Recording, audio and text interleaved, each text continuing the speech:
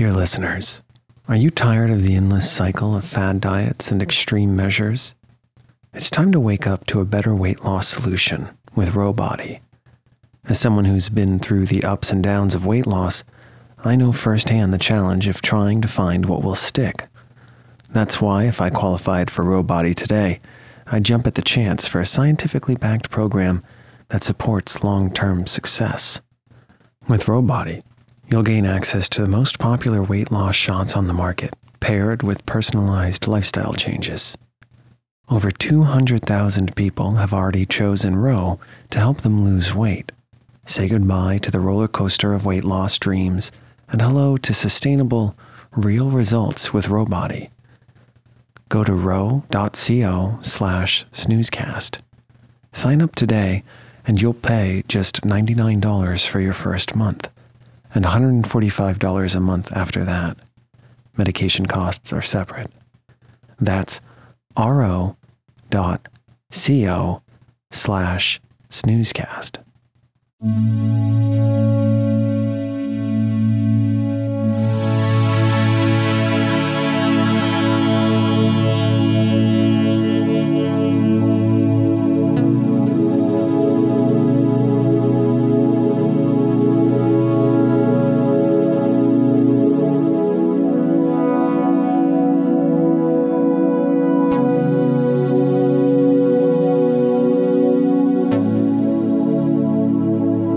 Welcome to Snoozecast, the podcast designed to help you fall asleep. We'd like to thank our listeners. If you enjoy our shows, please write a review on the Podcasts app. Also, share us with a friend. Find us on snoozecast.com and follow us on social media and wherever you listen to podcasts. This episode is brought to you by our Patreon supporters and by True South. Tonight, we'll read The Juno, a Snoozecast original. In this story, an unexpected guest causes a stir aboard a tall ship bound for Antarctica. Told through journal entries written by the ship's fictional navigator, this tale is inspired by the Ross expedition. The voyage lasted from 1839 to 1843 and made substantial contributions to the fields of botany and zoology. It proved to be the final significant voyage of discovery, powered only by sail.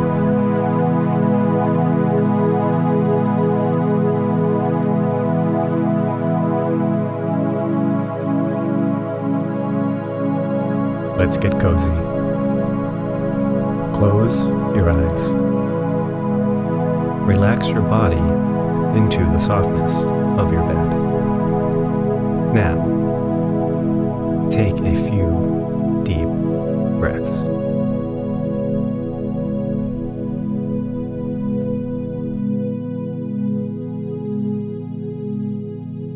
The Journal of Navigator Robert Gray, September 9th, 1839. Stepping aboard the tall ship, docked in Kent's busy port, I spied upon the deck a trail of loose tobacco. Past mortars and soaring masts, I traced the winding strand to its creator, the ship's captain, his peacoat freshly pressed and buttons of gold beckoning, wearing a defiant beard, packing an ornate pipe with such reverence that he only took notice of my presence after I announced myself in his quarters. A stitch or two is in order for your pouch, unless, Captain, the price of tobacco unconcerns a man of your station. He did not waver from his task, but instead offered this reply: presumption concerns me. And thus, I had introduced myself to Captain Whitney John Adams, officer of the British Royal Navy. His presence on this vessel hinted at the historic endeavor before us. Should there exist a range so inaccessible, or islet so wild, that would remain untrammeled by Adams, it has not yet been committed to the topographical record. but perhaps my levity had been misplaced. Thus it was, I resolved to, as if for the first time, make the captain's acquaintance. "Commander Robert Gray," I said briskly, "at Her Majesty's service." Captain Adams drew a match, struck it deftly, and lit the tobacco packed in his pipe, made of whalebone, I noted. "Courage, Commander, is the only trait I require of you on this expedition. Has the commander borne witness to the beauty of Apollo revealing a fractured horizon of frozen glass? Or transmuted the experience of sailing silently past blades of ice shearing from gnashing waves into thoughts, persistent, yea, weak in the light, though fearsome at night, whose presence inflicts repulsion and attraction upon one's consciousness in equal measure? Or stood in wonder amid a desolation so complete latitude ceases to exist? Moreover, hath the commander, unchallenged by terror, set a course, time and again, through ice, merciless, cruel, and unending? I affirmed I had not. "Perhaps ye shall." The captain puffed on his pipe, thrice, using clipped breaths.